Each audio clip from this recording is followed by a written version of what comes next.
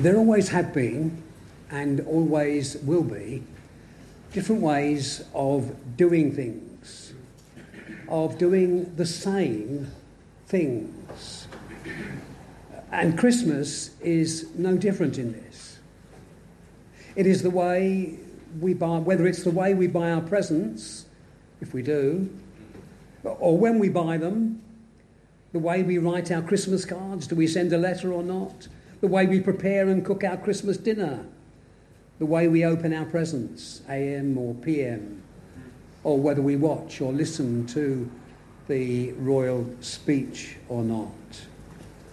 Whichever way we do these things, we can find those who do them differently. And sometimes we may wonder how on earth they do it that way and succeed, if indeed they do. Have you ever considered the Christmas story? Have you ever considered the birth of Jesus and wondered why on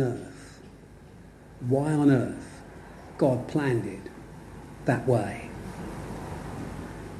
Elisabeth Elliot, whose book some of you may be familiar with, once wrote this: "It was a strange method that God chose to send Christ to earth. But he is in the business of doing things in ways we never imagined." And that is God, isn't it? God does things that we couldn't even imagine. Take the announcement of the coming of the Lord Jesus Christ, for example, and compare it to that of the announcement of John. The angel Gabriel, as we saw earlier, made the announcement of John's coming. He made it to a special man. He made it to Zachariah, who was a priest, and whose wife, Elizabeth, was also a descendant of Aaron, the priestly line. So these were the right people, we might say. And it was also said of both of them that they were upright in the sight of God. They observed all the Lord's commandments and regulations, and they were blameless. Can that be said of us? Are we following the Lord's commands? Are we following his regulations blamelessly? But he was not only a special man, and she was not only a special woman in that sense. The moment was a special moment for Zachariah. He was doing a job in the temple that he would never have to do again and had never done before. And it was in that special place, the temple, that Zacharias was when this announcement was made. Everything about it, in a sense, was special. So, would we not have expected the announcement of the coming of the Messiah, of the Saviour, of Jesus, to be made to someone really special and in a really special place? Say a palace of some sort, if not the temple again. But what do we find? We find the angel Gabriel, the same Gabriel who 6 months earlier had made the announcement to Zachariah that his wife Elizabeth would have a child whom they should name John. He was now at Nazareth. Nazareth. Do you know anything about Nazareth? Well, in John chapter 1 and verse 46, this is what John says, or one of the disciples said: "Can any good thing come out of Nazareth?" Can any good thing come out of Nazareth? Gabriel, we have to say, or I have to say, because it's the way I look at him, had almost been affronted. He'd almost been affronted when Zechariah had not believed him. You may recall what he said. He said in the words of Luke chapter 1 and verse 19, I am Gabriel, who stands in the presence of God and was sent to speak to you and bring you these glad tidings. What did he feel now in Nazareth? Was his nose, if angels have noses, turned up as he entered Nazareth to find the one he had been sent to find, the one who was to be the mother of Jesus? Not an ordinary baby, but of the very Messiah, the very Son of God. Why this place, of all places? Why this young woman? Why this place? Exactly because it was where this young woman was living. And there is a reminder here, isn't there? And it is seen throughout the Christmas story that God's ways are not our ways, nor are our ways his ways. But in all things, his ways are best. What too was Gabriel's opinion of Mary? Did he think of her as a peasant? Did he think of her not worthy to be the mother of the Son of God? Did he think her too young to be given such an honour? Many might have thought so. But I doubt that Gabriel felt like that, because Gabriel was doing God's bidding. And Gabriel, as an angel, knew that God's bidding was always right. Again, God's ways are not our ways, and nor are his ways ours. God chooses whom he will. Whether it is the old and the experienced Zechariah and Elizabeth, or the young and experienced Mary, or any in between to do his work. There is not one of us sitting here this morning as a Christian who cannot be called upon to do a particular work for God. There are works that we have to do, works that we must do. But sometimes God comes to us and he says, I've got a different job for you. I've got a job that you're special for, because I've made you right for this job.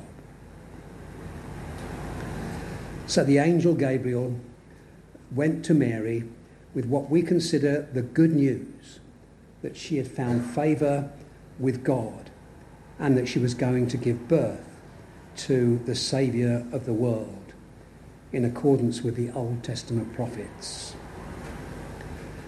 Good news it may have been, but it was a double-edged sword, as we shall see. Now I want, in the remainder of my time with you this morning, to look at Mary and to notice 4 things about her. This is not one of the old-time sermons where each and every section will be of the same length. So just because the first section is a bit long, then don't think the rest of it's going to be as long. It won't be. First of all, I want to look at the choice of Mary in chapter 1 and verses 26 to 37. Now, we've got to try and get back into the time of Mary. We've got to try and get back into Jewish women at the time of Mary. How did Jewish women feel at that time in their Jewish history? There must have been a time, and possibly it still was, when every Jewish woman secretly hoped that she would be chosen to be the mother of Jesus. We can spend hours wondering what it was about Mary, what it was that she had that others didn't have, what she had done, what position she held that made God choose her.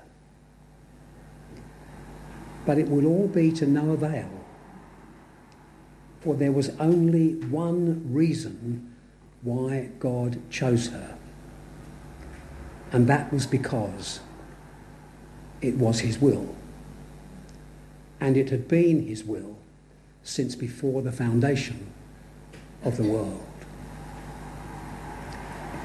There is a great parallel here, isn't there, between God's choice of Mary to be the mother of God and God's choice of us to be his people, to be his servants. There was nothing in any of us, nothing that we had done or could do, nothing of position in us that could make God choose us. It was simply his will. And we responded to that will, if we have indeed responded to it. Moses, speaking to God's people in Deuteronomy chapter 7 and verses 7 and 8, said this: "The Lord did not set his love on you, nor choose you, because you were more in number than any other people. For you were the least of all peoples. But because the Lord loves you, and because he would keep the oath which he swore to your fathers." And in the New Testament, Jesus said to his disciples, and says to us too in John 15 and verse 16, "You did not choose me, but I chose you and appointed you that you should go and bear fruit." What we find through both the Old and the New Testament is that God chose whom he would choose, both to be his children and his servants. And that is what we see here with Mary. When Gabriel went to Mary, she was, as we might imagine, greatly troubled. But not as Zechariah was at his presence, but by his words. It was his greeting that troubled her. It was those words of verse 28. "Rejoice, highly favoured one, the Lord is with you. Blessed are you among women." Or as the NIV puts it, "Greetings, you are highly favoured. The Lord is with you."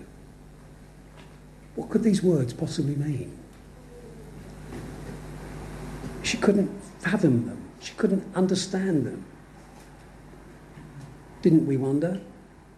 Don't we still wonder something similar at the salvation we were offered and the salvation we received? Why me? Why should you give me salvation? Because I love you. I want you to be my child. I want you to be my servant. I want you to have eternal life. Even as Mary wondered, Gabriel tried to put her at ease, but only succeeded in making the situation worse in a sense. He told her she had found favour with God. She would be with child and she would give birth to a son and name him Jesus. That was astounding.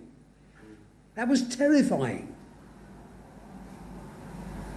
The child, he went on to tell her, would be great, would be called the Son of the Most High, be given by God the throne of his father David, would reign over the house of Jacob forever and have a kingdom that would never end.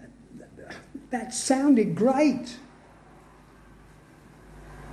But to this poor woman, young woman, probably very young woman, it was almost devastating as well as great. She must have been gobsmacked. Some of what Gabriel was saying might have resonated with some of her Jewish teaching. She may have been to the temple and heard the priests talking about Isaiah and all those other promises in the Old Testament about a virgin who would conceive. But to have somebody come and say, "This is going to be you," How could you take that in? Did she really realise what Gabriel was saying to her?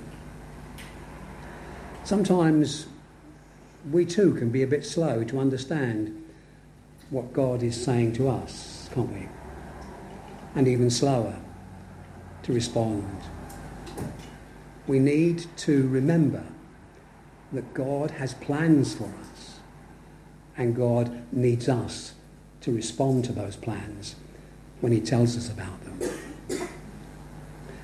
Well, it seems from her response in verse 34 that Mary hadn't yet grasped what Gabriel was saying, for she asked him how this could be as she was still a virgin.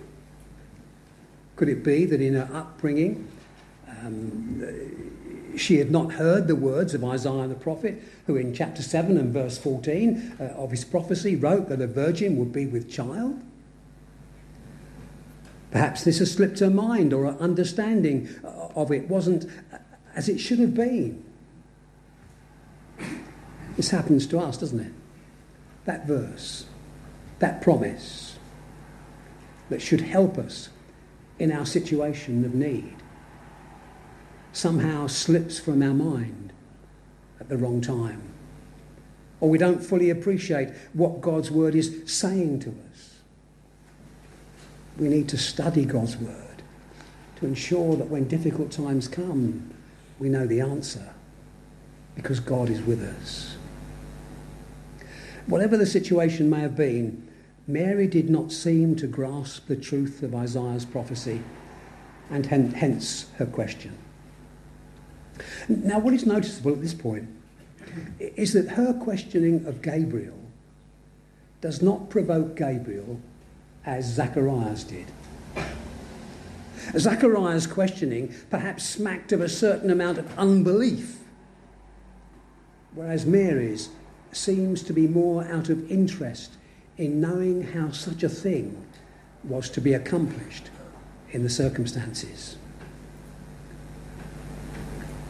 How do we question God? How do we question God? You say, I never question God. I suspect you do. We all do from time to time. We question God. But how do we question him? Is it with a lack of faith, or with a simple desire to know how he will respond? God knows that we have problems. God knows that sometimes we are frustrated. God knows that sometimes we're going to come to him not angry, but just wanting to know. We might want to berate Mary for being slow to understand, but that would be both harsh and foolish, for it is in responding to the question that Gabriel leaves us in no doubt as to what happened later. His response to her is as valid for us as it was for her. And this is what that response was. Gabriel's reply could not have been clearer. What was going to happen? The Holy Spirit would come upon her. The power of the highest would overshadow her. And these circumstances, and these alone, without intervention from anyone else, would enable her to give birth to the Holy One, who would be called the Son of God. This is a virgin birth. This is a Trinitarian birth. The Holy Spirit over her, the Father overshadowing her, and the Son being born of her, fully God and fully man. The Trinity at work in bringing about a virgin birth. Gabriel, anxious to confirm the situation, tells Mary about her cousin Elizabeth, who was also going to have a child. She was going to have a child in her old age. even though all considered her to be barren. To counter any further questions, Gabriel uses his trump card, if they had trump cards in those days. It comes in the form of those 6 or 7 words, depending on which version of the Bible you are using, that say it all. The familiar words of verse 37. For with God, nothing is impossible. It doesn't matter whether it's an old woman who is said to be barren and unable to have children, or a young woman who is a virgin and unable to have a child in her state. God can do it, and he does. Do we know the truth of the statement that nothing is impossible with God, even perhaps your salvation? I want to follow the choice of Mary with the confession of Mary in verse 38. It has been said that Mary's response to Gabriel, Mary's confession, is one of the most moving confessions of faith to be found in Scripture. Back in the Old Testament, when God went to Moses to commission him to go to Egypt and rescue his people, Moses, you remember, said this: "Not me, Lord. Send someone else." When Jeremiah was called by God to go and prophesy to his people, Jeremiah said, "I don't know how to speak. I'm only a child." And Jonah, when told to go and preach, tried to run in a different direction. Yes, there were those who obeyed, such as Abraham and Isaiah. But there is something so simple and yet so profound in Mary's response. And it is simply this: "Behold, the maidservant of the Lord. Let it be to me according to your word." Or as the NIV puts it, "I am the Lord's servant. May it be to me as you have said." A simple response of faith. That's what God requires. A simple response of faith. In placing herself in God's hands in this way, she fulfilled the highest work of faith, and that is obedience. Faith and obedience. Did Mary consider the future? Did she think through what this would mean? Did she wonder what people would think, what people would say? Did she even for a minute have any thought for what it would do to her relationship with Joseph? Did she consider what being the mother of the Messiah would mean, not just for her, but also for her son? Or did she simply accept that she was what she was, a servant of God, being told what God required of her, and therefore prepared to do it? This all sounds so simple, doesn't it? It all sounds so simple. But as we all know, it's not as simple as it sounds for us, is it? It wasn't her family, or Joseph, or her friends, and nor was it she herself who came first in her life, but God. And we have to ask ourselves this: is this so for us? Does God have first place in my life? Part of our problem is that we think too much of what it will mean for us, what it will cost us, if we become Christians, or if we respond positively to his demands on our life. There is too much of what's in it for me.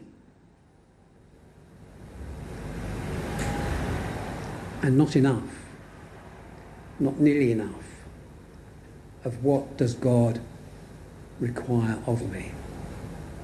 There's far too much of what my church can do for me and nowhere near enough of what I can do for my church. Mary must have had some idea at least of what God required of her, but her response was still positive. What does God require of you? And is your response going to be so positive? The third thing we note about Mary here is the confirmation for Mary, in verses 39 to 56. Sometimes the things God asks us to do cause us to want reassurance, cause us to want confirmation. And God knows this. And God gives this where necessary. It was necessary here, and we find Mary acting on Gabriel's words and going off to see Elizabeth. It was possibly the last thing she wanted to do. I haven't got time to do that.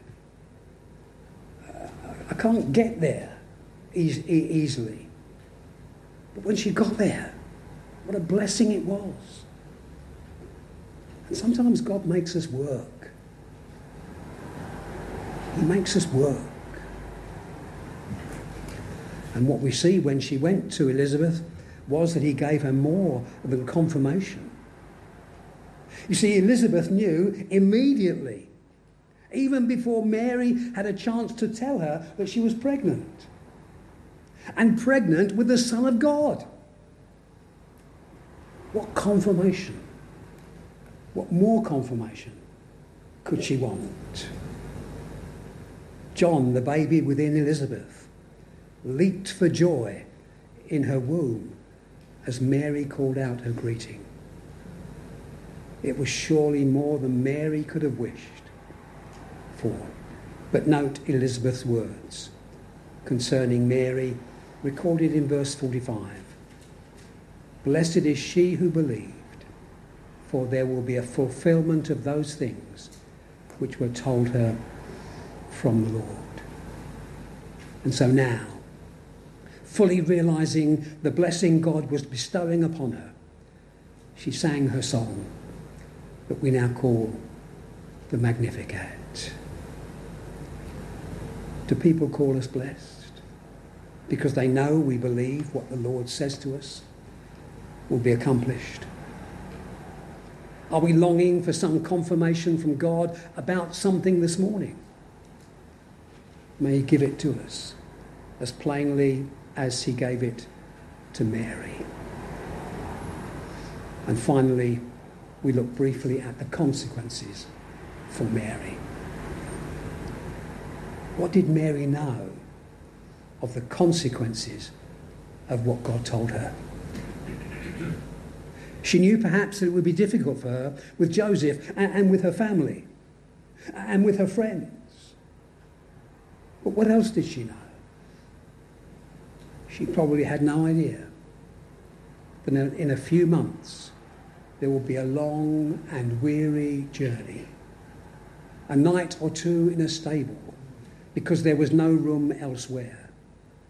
That she would give birth in that stable and place her baby in a feeding trough for a cot. She probably had little idea that when he grew into a man, he would have abuse hurled at him by sceptical and fickle crowds who didn't understand him. And finally, that she would see him bear his cross to Calvary and there die an unseemly and horrible death. But in some ways,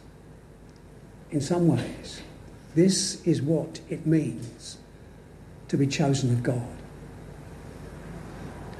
The road that leads to eternal and abundant life, the narrow road that leads to heaven, always seems to go by the way of the cross. Jesus said that whoever would follow him must take up his cross Not their crown, but their cross, and them follow him. The cross will be different for each one of us, but nevertheless, it will be a cross. Are we still prepared to carry it? Mary, it is said, is an example of faith validated, not by question of what might have been, but by obedience. Let it be to me according to your word. And may it be so too for us. Let it be to me according to your word.